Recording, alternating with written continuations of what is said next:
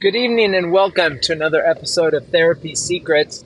The point of this podcast is to come out of therapy as I'm working as a clinician and share some of the ideas, tips, concepts that might be helpful for general population, as well as those of you that may be in therapy. This is not to replace therapy or medical advice, of course, but to share these ideas as broadly as we can to help improve overall health, well-being, and happiness. So working in therapy today, one of the things that occurred to me is a problem in integrity breakdown.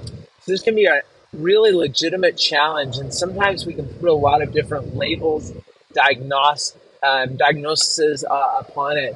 But I'd like us to consider where maybe a situation where there's a lot of chaos in a family during formative years, childhood, adolescence. There's not accountability, there's not structure, there's not responsibility where a child maybe can just do what they want and not really have consequences or experience, the need for follow through. So in that regard, there's a weakening in that integrity layer of human character.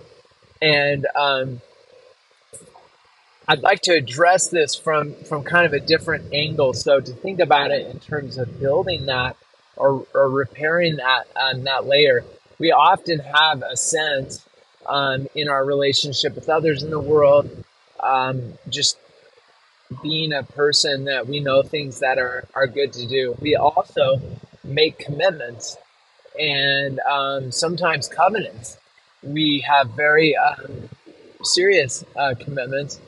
And if this integrity layer is broken or not developed, this can lead to all kinds of problems.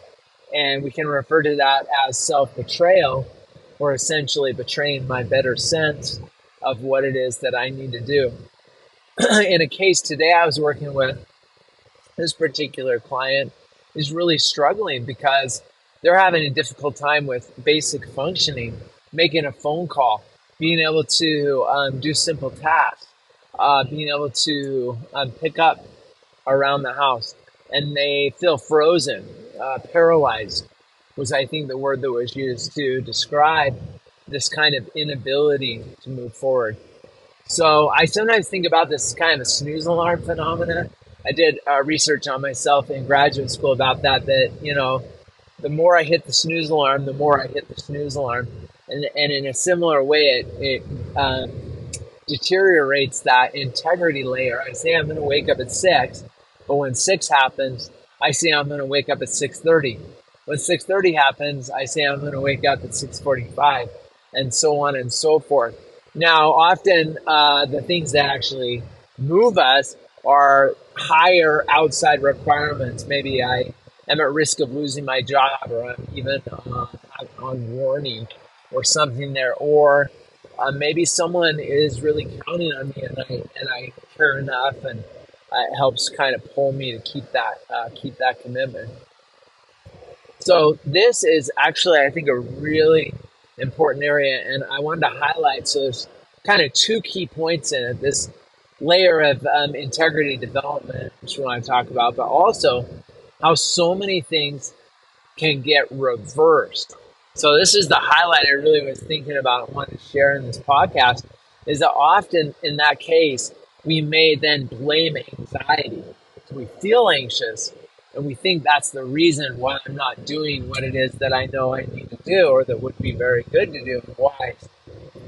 In this case, I'd encourage us to consider that it may be the not doing, the not honoring, the betraying of self that actually is producing that anxiety, but it's just really tempting and seems fair, reasonable, and even true that I'm not doing it because of the anxiety. So it becomes kind of circular, but I would contend that it begins with betrayal very, very often. So if I can realize that and kind of remember the reverse and see how many areas in your life you can think where that may be true. This relates a little bit to the idea I was talking about last week about the solution being the problem, which I really encountered recently trying to solve an interpersonal problem between two family members, trying to kind of soothe it, calm it down, and seemed to end up making more problems than I helped by far. So that's a big kind of number one is the idea of this reverse that we think it's anxiety, but it may be actually anxiety is the result. The next one is the recovery, and that probably deserves a whole separate podcast. But I think there's a lot of important value in this idea to know that when I make a commitment, it's critical that I take it serious and that I realize I need to keep it. And if I don't have an accountability partner or a parent in my life at this time, it may be well to get an accountability partner, a coach. Feel free to reach out on that if I can be of assistance. And or just really take it serious. Don't make commitments. Don't make covenants. Don't make contracts with yourself or with others unless you're really determined and committed to doing that. And then what that does, I think, also is helps us scale back sometimes to be much more reasonable, much more kind of a baby step orientation. That I make commitments that I'm confident, one, I really will do, and that I can do. So hopefully those things have been intriguing and stimulating to think about. And as always, I'm hoping to elevate happiness worldwide. I'm really interested in happiness.